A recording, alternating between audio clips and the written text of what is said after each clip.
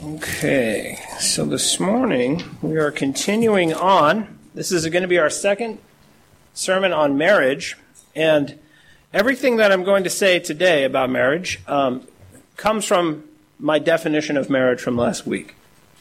So the text is actually Galatians chapter 6, verse 1.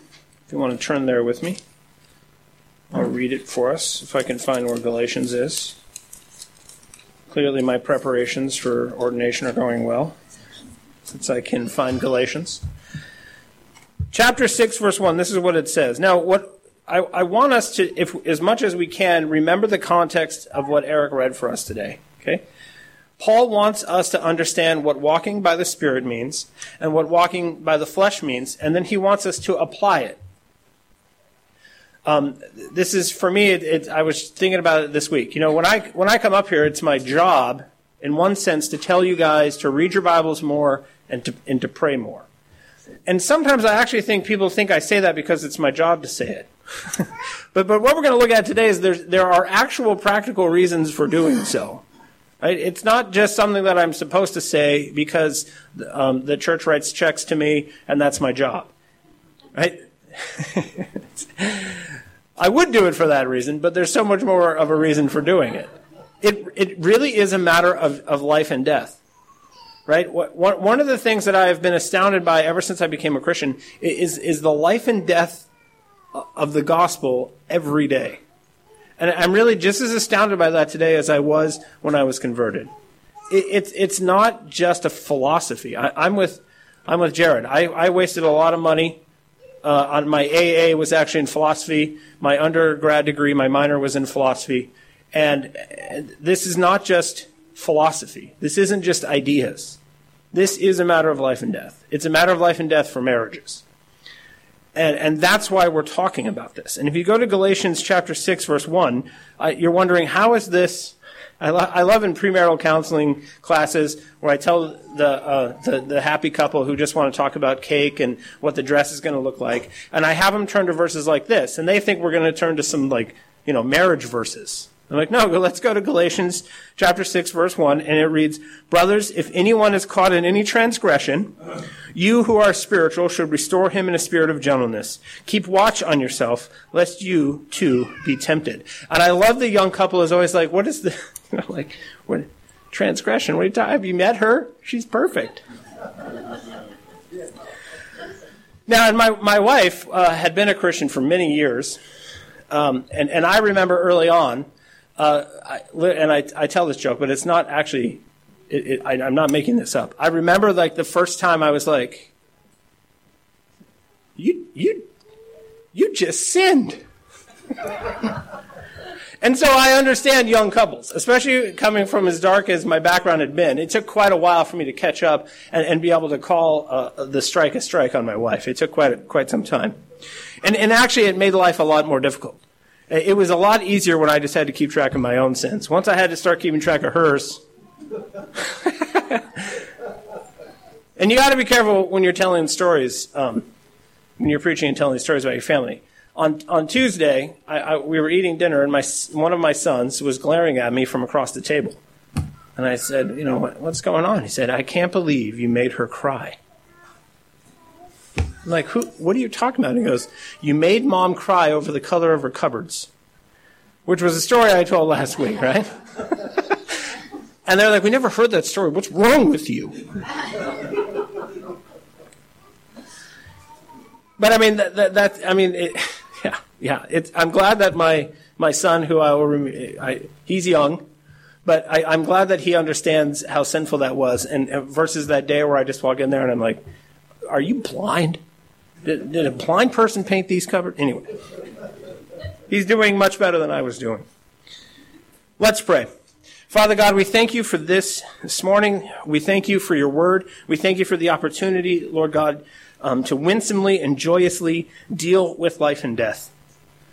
Christ on the cross is not a joke, but he did, in fact, hold our enemies in derision on the cross. There is no tragedy. There is no tragedy that overcomes us in the light of the eternal reality of what Jesus accomplished on the cross. Our lives to us seem so deep and dark and difficult and tangled. But the simple truth is that you loved us enough to die for us, and that gives us reasons to love one another, gives us the opportunity to love you, gives us the opportunity to stay in fellowship, gives us the opportunity to delight in one another and in our marriages and in our children. And we thank you for that, Lord God. We thank you for that grace and kindness. And we pray that as we discuss heavy things here today, that we keep in mind the fact that even though the cross was dark, it was you laughing at the world. And we thank you for that. In Jesus' name we pray, amen. Now, dealing with sin is at the heart of marriage. Therefore, the ministry of reconciliation is the heart of marriage. The reason for this we discussed last week. Ephesians chapter 5, verse 31 through 32 says, "Therefore a man shall leave his father and his mother and hold fast to his wife, and the two shall become one flesh." This mystery is profound, and I'm saying that it refers to Christ and the church. Now, from there, you can go in a lot of different directions in the categories of Christology.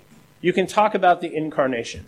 You can talk about humility. You can talk about oneness. You can talk about all kinds of things. But what we're going to talk about today, what does the gospel have to do with marriage, is this. Jesus died to save sinners. And sinners get married. Boom. Sinners get married. I have never sat down with any married couple where one of them was not a rampant sinner. I'm married. I am a sinner. I'm married to a sinner. We laugh at that, but it is actually shocking how often we forget that, how often most people who are married forget that. As Doug Wilson likes to say, the only tone that you can't hear is your own. The only face you can't see when you're arguing is yours. and if we could do both of those things, I think we would be quite humbled, right? What do you mean my tone? All I said was we're having spaghetti tonight, right? But if you say that, we are having spaghetti tonight.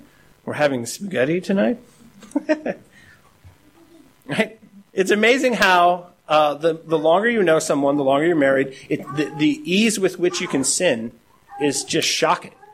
It's like all I got to do at some point is raise my eyebrows the wrong way, and I'm sinning. Because, right, when you get to know someone in marriage, you get really close, you get to know each other really well, you get very intimate, and it takes nanoseconds. Nanoseconds. Marriage problems reveal that the people believe more in their frailty and their inability than in God. Marriage problems reveal a lack of faith in the goodness of God. Marriage problems reveal pride and autonomy, selfishness, and sensuality. Because when pressure comes, the fruit of what we really believe about God and his gospel is revealed. It's not about what we affirm in the bright noonday sun. It's whether we remember in the dark what we learned in the light. Here you all are, you look fantastic. It's Sunday morning, everybody's got the best duds on. Nobody's screaming at their wife. No wife is mocking her husband, that I can see from standing up here.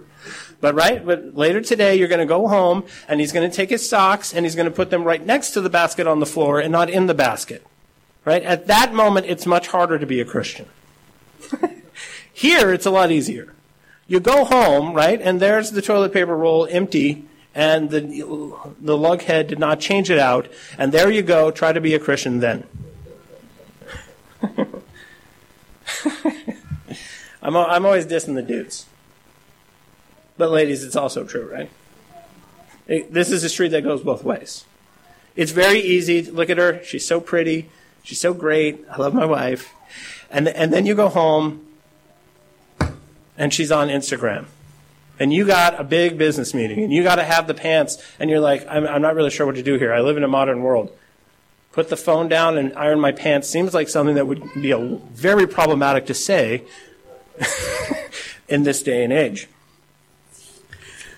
But this is what I find, I hope to write a book on this someday.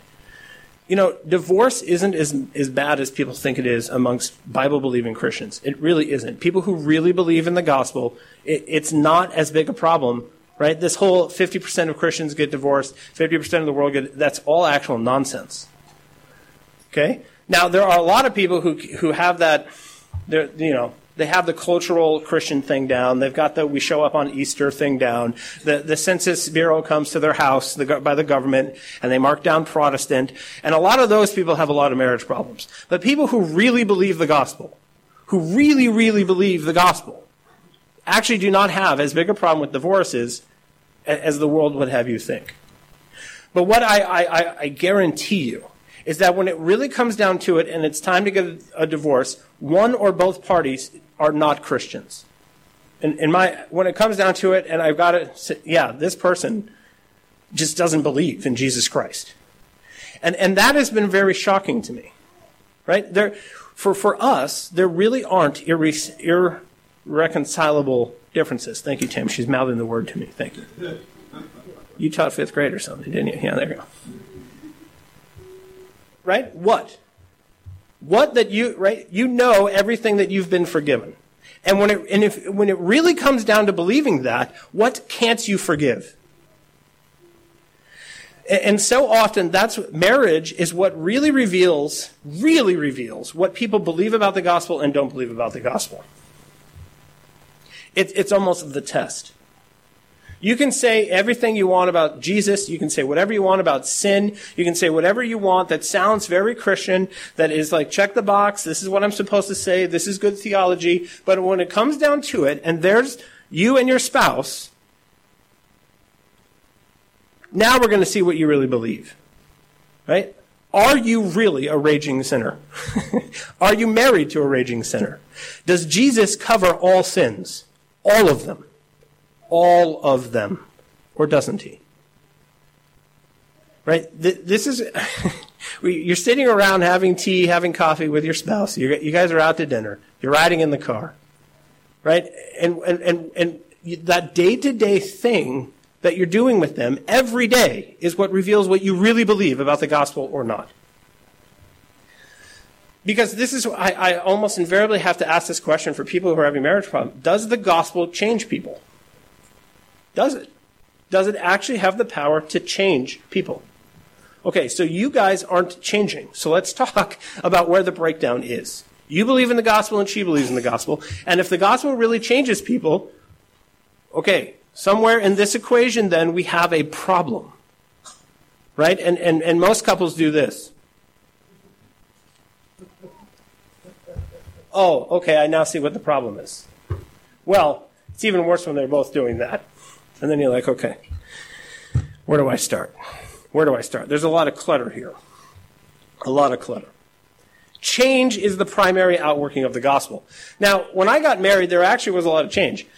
For both husband and wife. You change your name, you change your address, you change your bank account. There's a ton of change when you get married, and that continues to go on for quite a while.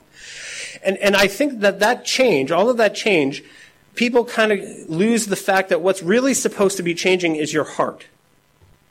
You're like, wow, I mean, change, yeah, there's been tons of change. Nothing's the same.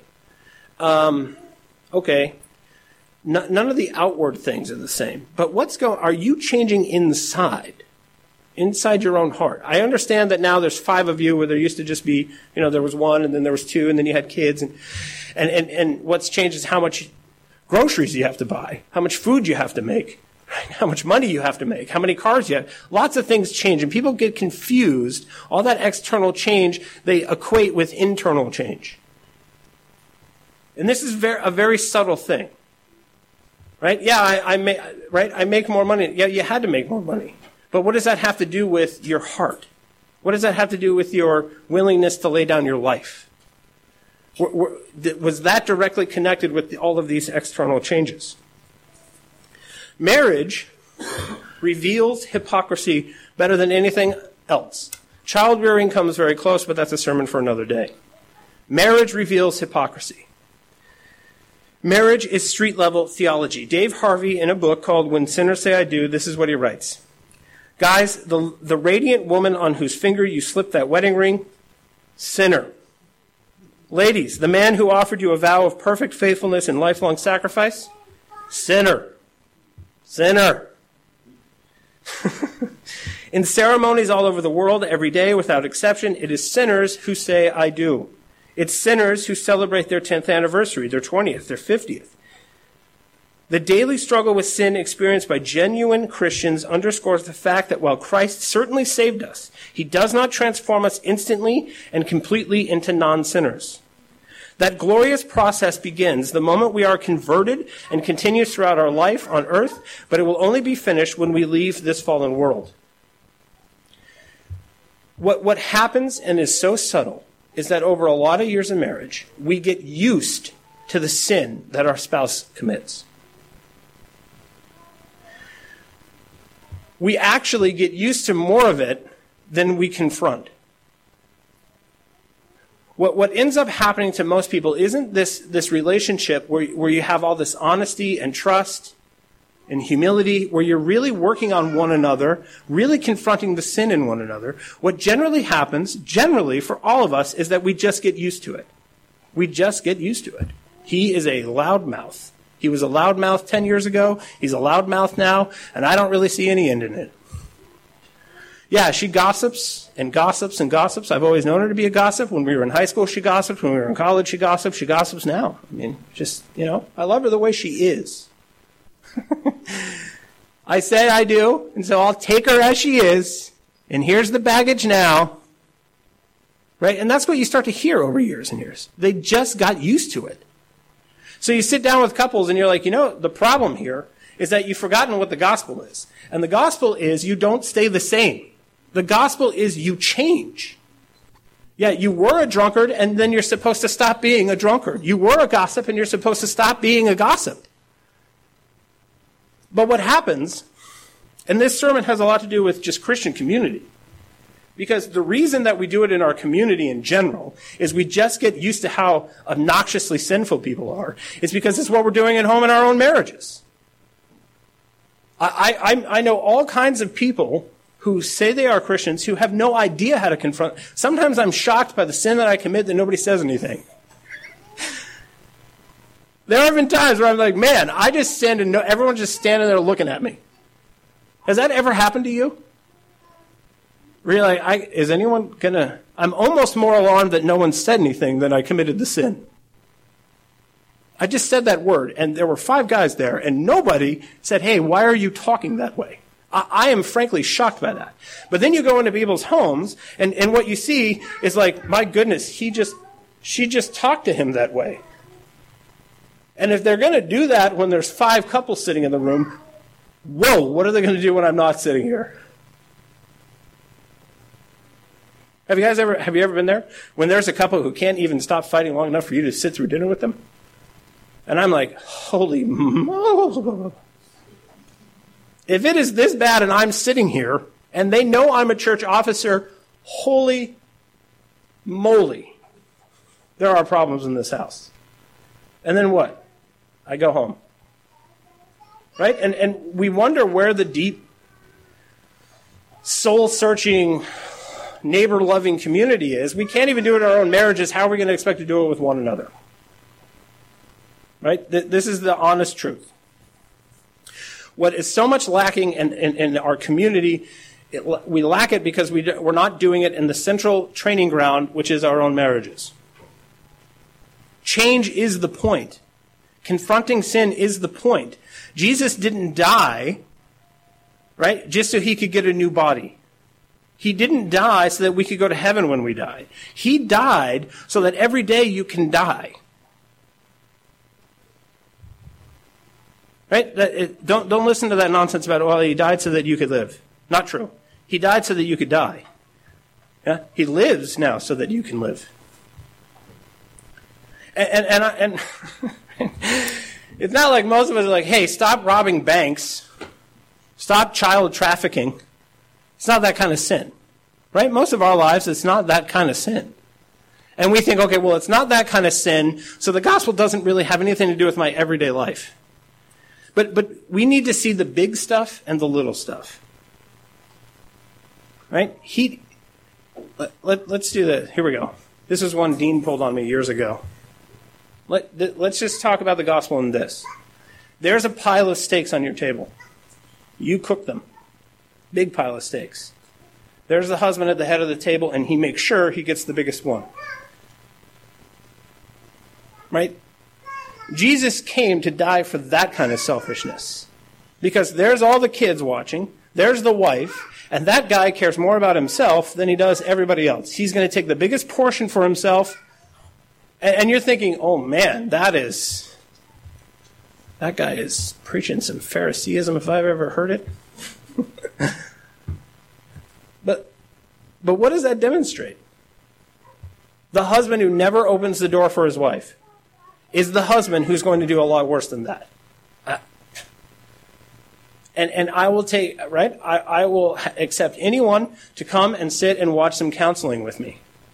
And you're like, man, this other woman, let's talk about this other woman that you can't get over. He can't, right? But he's been setting his own wife aside to seek his own pleasure, and it started when he took the biggest steak at the dinner table. It started when he would prefer to buy himself the nice new car, right? And then you go to that level. And then you go to another level. And then you go to another level. And before you know it, you're sitting there and you want a divorce. And if you think I am exaggerating, I am not exaggerating. Going to be with Jesus in the end is a long obedience in the same direction. Now, people do not just commit adultery overnight. People do not just suddenly commit fraud. That is a long disobedience in the same direction. Because Paul is very clear. There's two ways. You walk by the Spirit or you walk by the flesh. And the walking by the flesh is a path that takes you in a particular direction. Walking by the Spirit is a path that takes you in a very different direction. So if you got a husband who cannot die to his big sins, it's because he never died to his little ones. You have a wife there who cannot forgive him.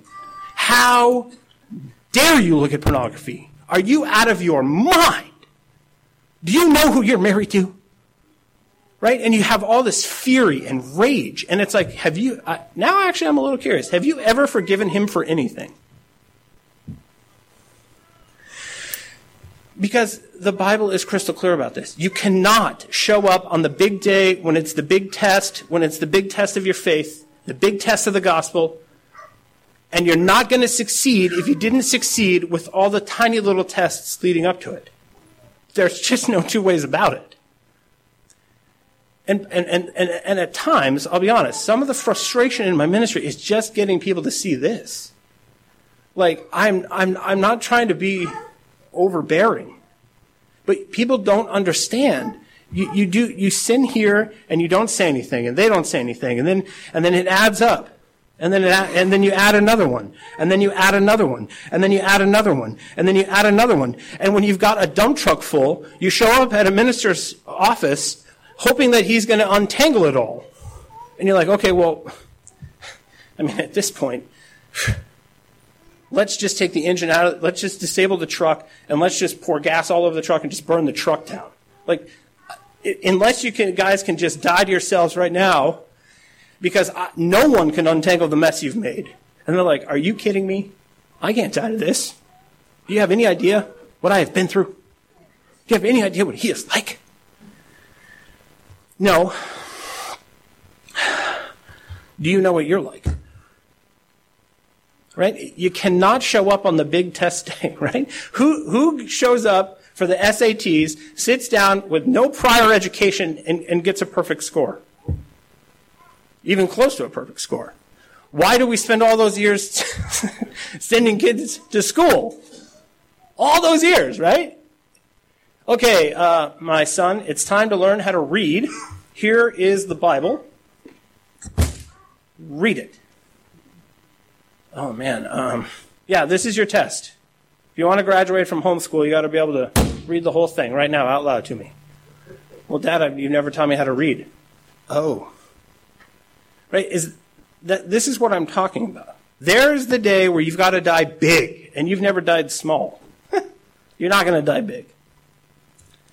Now, how do you die small? How do you die in the little tiny things all along? 1 Corinthians chapter 13, verse 5. Love keeps no record of wrongs. Love keeps no record of wrongs. Now here's my question. Have you ever been sitting there and there's spousey, there's your friend, there's your coworker, there's your sibling, and boom, there's a sin. And look at there you go again. Just like yesterday. Just like last week. Just like that time at your mom's. Just like that time on vacation. Right? I have literally, my wife, I'll be honest, she said, and I'll be like, see, this is what I was talking about last week and a year ago. And you're like, okay. And for weird moments, I hear myself. And you're like, what are you talking about? Like, I thought you said you forgave her for those things. So if you forgave her for those things, why suddenly when she commits a sin, is it like Exhibit A in a long case that you have against them? You're clearly not keeping short accounts. Love doesn't keep a list of wrongs. It doesn't. So if the current sin is just the present example of a long list of things and that you can list, there is a serious problem in your house. Love does not keep a record of wrongs. Now, here's an example. Jesus says, I will remember your sins no more. Now, I thought that he was all-knowing. So what does it mean that he says he's not going to remember them? He knows everything. See, forgiveness is choosing to not remember. Right? There are sins that happen in your life, and there's no way that you're going to just forget them. I mean, I think what people want is just, it's an unreasonable request. There's no way that you can wipe off certain sins from your mind. What you can do, though, is choose not to remember them. I'm going to actively not remember this. And that is actually what Jesus is doing. When he forgives us our sins, he puts them away in a box and locks them and says, I'm not opening the box. It's there, I know it, but I'm not going to remember it. I'm choosing to forget it. When have you ever showed up to Jesus' door, right? You knock on his door and you're like, hey, Jesus, listen, I sinned. He's like, oh, here we go again, just like yesterday, just like last week, just like you're going to do tomorrow. What kind of gospel would it be if that was how we dealt with our sins? That'd be a nightmare. Right? He's like, okay, I remember, yeah. And then he lists the 1,300 other times you've committed that sin. All right, I guess I'll forgive you again. And some spouses, this is what it's like. Every time that thing pops up, then we got to have this, like, it's like you go into a museum and you're like, do you remember this display here? This was July 4th, 2014. You did exactly the same thing. Now we'll go over here. Remember this time right here? This was December 8th. Just last year. Still fresh. Still fresh in my mind. Love does not keep a record of wrongs. So what happens, though? What happens? Are we just like super quick to forgive all the time? Super, super quick all the time. We are just keeping short accounts. I sinned. I'm going to apologize right now. You sinned. I'm going to forgive you right now before you even ask me to forgive you because I love you so much. No. No, we see the sin. We wait for the repentance. It doesn't come. Things get quiet. You move on. You start talking about the shopping list. You're not really sure. Then you're unsettled. And you're like, okay, I'm a good Christian person who's read my Bible. Love covers multitude. And it does. Awesome. And if you say love covers a multitude and you don't remember the sin 20 minutes later, then you're actually doing pretty good. You're on the right path. But if you have to keep telling yourself that love covers multitude of sins over the same sin, love's not going to cover it in that way. Right? We collect clutter. We collect clutter. That's what this is about. How do you declutter your marriage? Now, most of you have been to my home. Most of you know that my secret shame that isn't a secret is my garage. It is full of clutter. Full. And when I was preparing for the sermon, I was reading Doug's book about this, and it was hilarious that this was his example on Monday because I was going to clean the garage on Monday. But have you ever gone out to your garage and you open the door and you see it's just like, you're like, there's the last 3 years Christmas trees. There's like that stuff the neighbor gave us and the bikes I was going to, and the pile's big and wide and deep, like the ocean. And you stand there for a little while and you look at the whole thing and you have no idea where to start, so you shut the garage door and you go in the house and you pray for a fire. Just please. Paulie, you want to play with matches? Now, I was reading that and I thought, this is the irony of, this is God's sense of humor. Because then Monday I went out and I actually had to clean my garage. And I seriously thought about driving my car into it. If I just drive my car right through, there would be such a disaster that we'd just have to get rid of all of it. But this is what marriages are like. I reference these things. It's true. I've been to someone's home where their house was very clean, but you could just sort of feel like you're walking. You know those people who collect a lot of stuff and there's like these little paths that go through their house? Right? Have you ever been to one of these homes? And you're like, okay, I'm gonna make it to the bathroom. Wish me luck. And you're like crawling through and there's all this stuff. Well, some marriages are this way. We're going to go very carefully now on the path that I've selected for you. Right through here, down. Nope, don't go in that room. And this is what marriage. We collect ethical clutter. We collect clutter of all kinds. Like I was talking about, here's all these newspapers from all these years. Just like here's all these sins that I know, right? I got to categorize everything. Here's all of your lies. I'm just going to set them here. And then here's all the times you gave me presents that were more about how fat I am than things I really wanted. I'm just going to keep all that stuff over in this room so I can review it later. And this is what our lives are like. Clutter. So how do you get out of the clutter? Now, if you were like just nailing marriage from day one, and you have no clutter now because you were just keeping such short accounts, amen. I guess you can listen to your Walkman or something. I don't think anyone in this room has done that, though.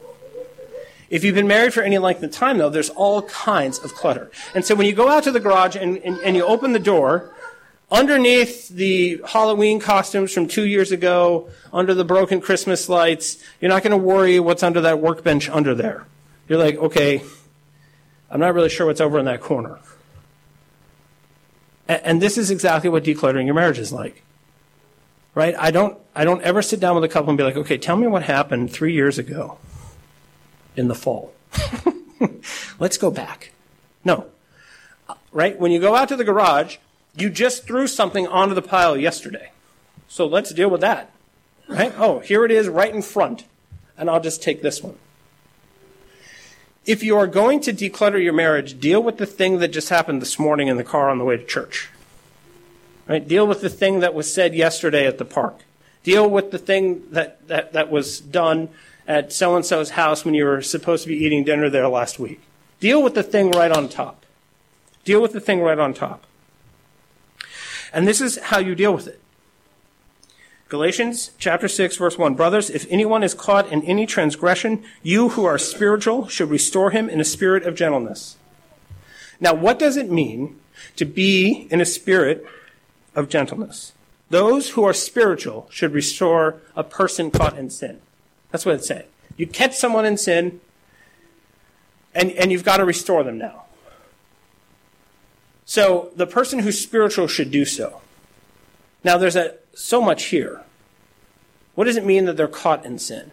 What does it mean to restore them? Now, is restoring them an option, or is restoring them a command? And what does it mean to be a spiritual person? Caught here literally means detected, overtaken, or surprised. Because this word appears in the passive voice in this context, it may connote the idea of surprise, right? I like to surprise my wife with sins all the time. Most of them are exactly this way. Like, all of a sudden, there we are, and I just said that word. Like, what are you even doing over there, you idiot? Right? And there is sort of this air about it. Like, how many of us are like, you know what I'm going to do today? I am fresh, I'm ready to have some coffee, and I'm going to commit, like, adultery in my mind. I'm going to say some swear words I'm not supposed to. I'm going to tell a lie about 4 o'clock. Like, nobody plans their sins this way. Well, I hope no one. By 3 o'clock today, I'm going to remind everyone I'm a reprobate. No, nobody really just sets out on this journey. And this is why I love this. Because how often do you think that your spouse was caught suddenly and unawares in sin? No, you've been planning that. You've been planning to say that dumb thing in front of my mom for weeks.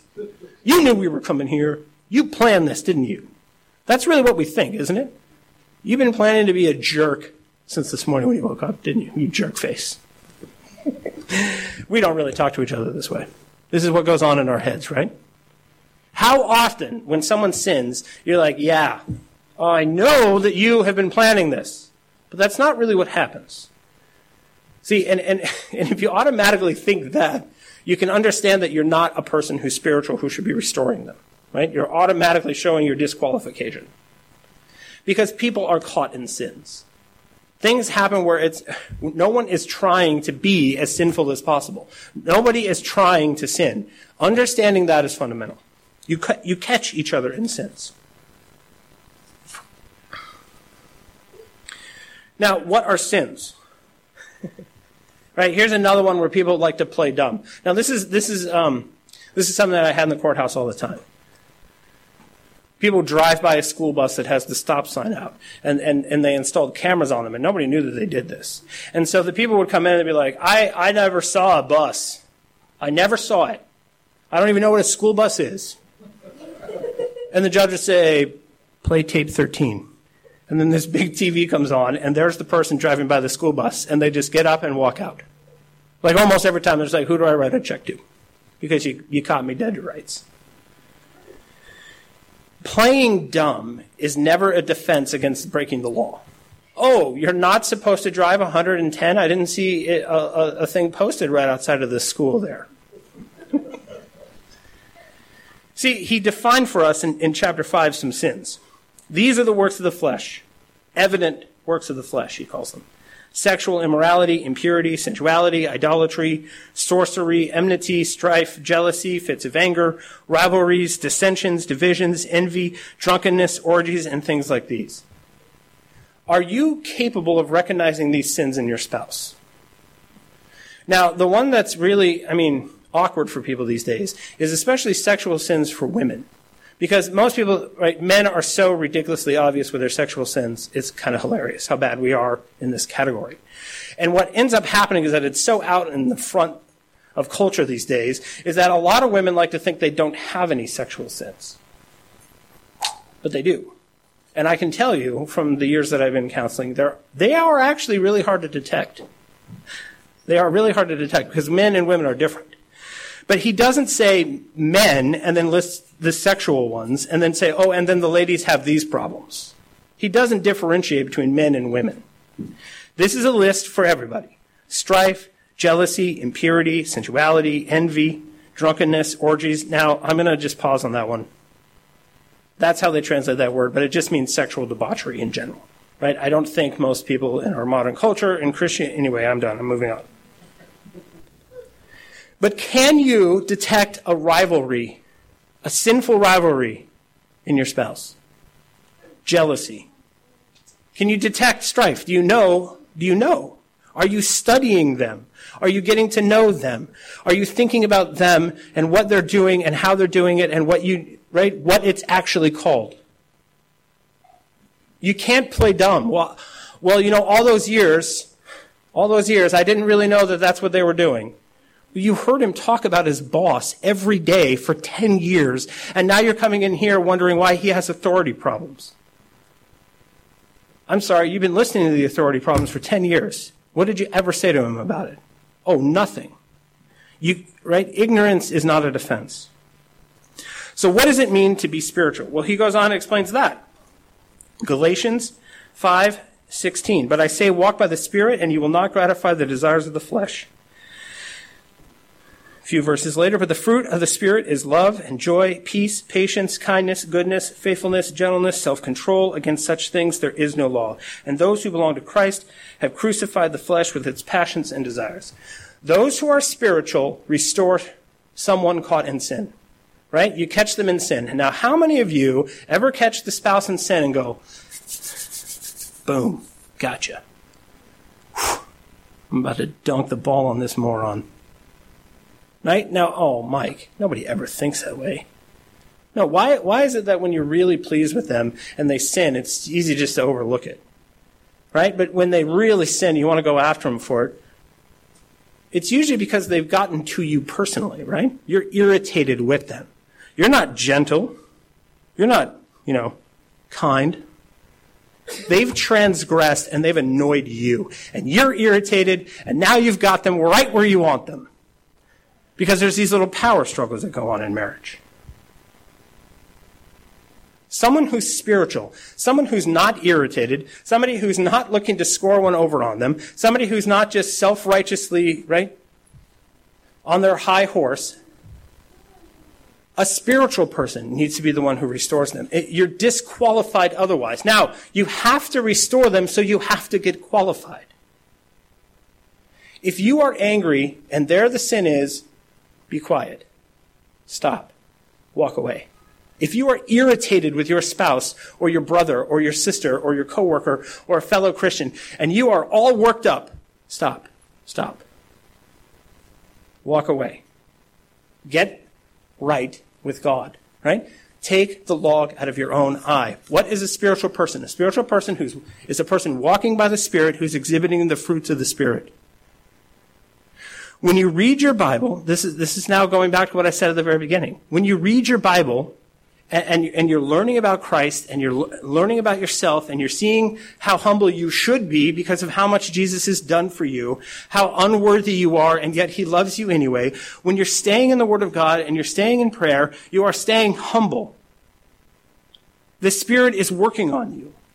You're walking by the Spirit and you're in a spiritual state, and that person then sees a sin and says, okay, I'm going to go after the sin. Too many of us see the sin and go after the person. That's what marriage does. And in marriage, this is what we do all the time. Yeah, you spent money that you said you were going to spend. You know why? Because you're an idiot. Yeah, you would dress like that, wouldn't you? Right? And then you start attacking the person. Well, let's deal with the fact that, right, let's get spiritual. Why might your wife be dressing inappropriately? What might that have to do with you, homie? What might that have to do with you? That she feels like she's got to dress that way in order to get attention from men. No. You just want to go after her. You want to go after him for his anger. Why is he so frustrated and angry? Why is that? Is there someone he's living with that might actually be doing that to him? Right? Matthew chapter 7, verse 3 through 5. Why do you see the speck that is in your brother's eye, but not notice the log that is in your own? Deal with yourself first. Spiritual people are people who deal with themselves first, who are coming to the crisis, coming to the sin, coming to the problem, knowing that they are a saved sinner, that they are humble and gentle and kind and loving and self-controlled, right? That's a spiritual person. That person can restore someone. I'll ask you a question. How often have you not been walking by the Spirit, you're irritated, and you go to restore somebody, and it just makes it worse? Can we all testify?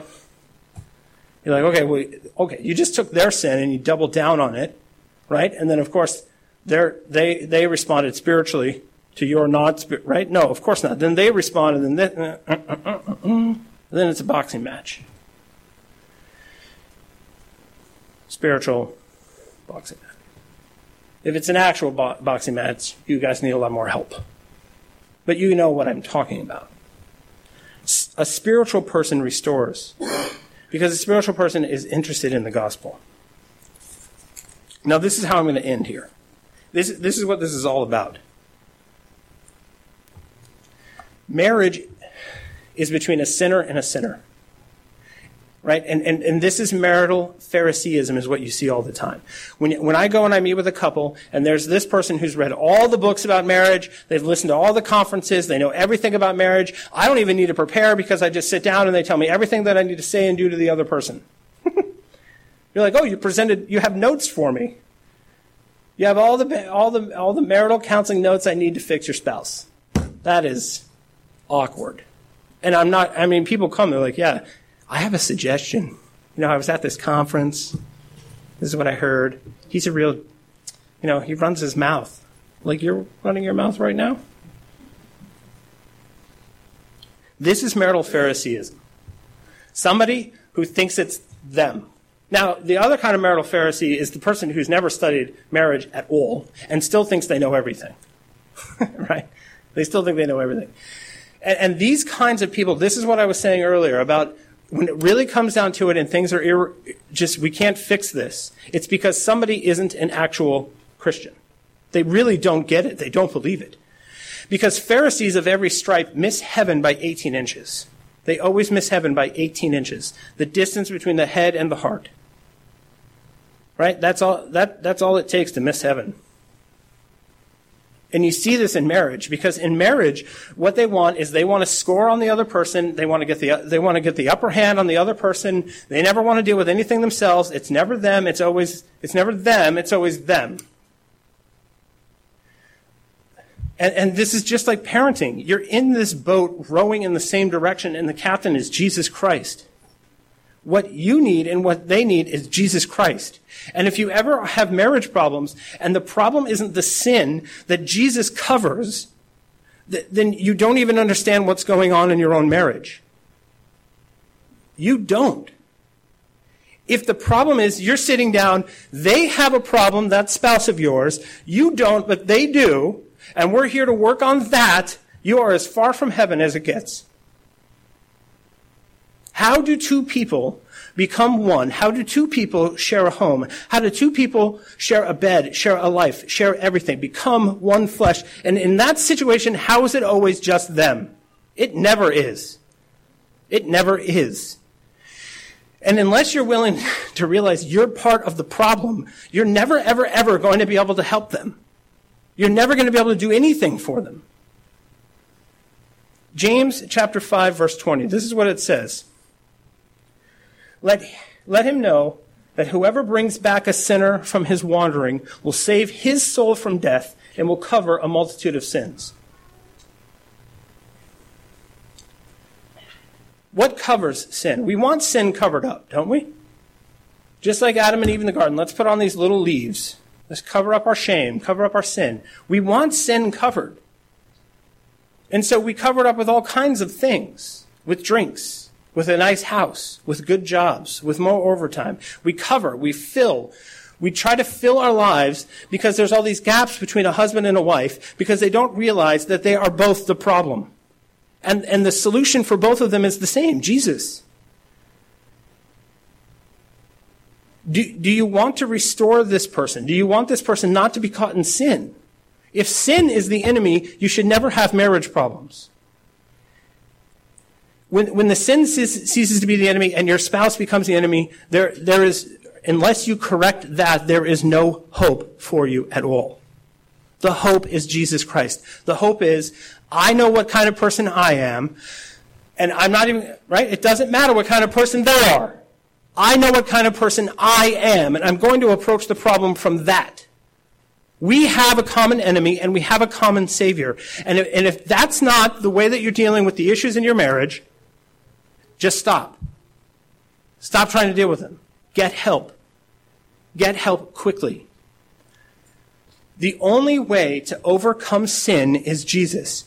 What is going on in your marriage is sin. It's sin. It's not fill in the person's name. That's not the problem. The sin is the problem. You've got to deal with the sin. If you want to deal with the sin, this is what you do. It's as simple as this. Now, this is not rocket science. It's just counter to anything that we understand in our own natures. There you guys were, out and about, and the sin occurred. Okay, in a nanosecond. Boom. Just like that. Now, how quickly can that sin get fixed? If your answer is weeks, then you're a person who collects clutter. If it takes days and weeks to deal with sin, you're a person who's filling your house with clutter. It took nanoseconds to do the sin. It takes nanoseconds to cover the sin. Right? And if you do this all the time, the problems don't get out of control. The problems don't start filling up your garage. You're a sinner and they are a sinner. And the thing that you both need is Jesus Christ. So you sit down with them and you say, listen, the sin you committed was this. This is the sin. This is what it's called. I can take you right here to the Word of God and I can show you where it is. Now, if you can't do that, be quiet. Sitting down with them and saying, you're always a jerk. Right? Yeah, You sit down with the wife. You never stop talking. Okay, well, there you go. Off to the races you go. No, you sit down with the person like, listen, you lied. You told a lie. When? On this day at that time. Boom. There's the sin. You can call it what it is. And then what do you do? Now, the person then responds with what? All kinds of excuses. Okay, well, now here's just a big bag of sins we can deal with. Now, how many people really, if they're in a good state in their own hearts and minds, are going to be confronted with that and not just say, please forgive me? Right? What I like about it is the pressure comes on what you really believe. Right? You start self-justifying, start excusing. No, if the person, right? And then the spouse who's confronted them now has all kinds of things to deal with. Amen. Amen. Because it changes the point. Call the sin what it is, be very specific, and then what, though? What have I already said? Do you come angry? You lied. You lied because you're always a liar. And it was yesterday when you lied, and last week when you lied. No. You get yourself right. You get yourself right, and you go to them with gentleness. And with a spirit of gentleness and meekness. Say, listen, I know how easy it is to lie. I know how easy it is when there's somebody there and you want to look cool, when there's somebody there and you want to impress them, when there's somebody there and you don't want to admit what you did. I understand how easy it is, and this is what you did. Now, see how that goes. That's the sweet spot, baby. That's the gospel in a marriage.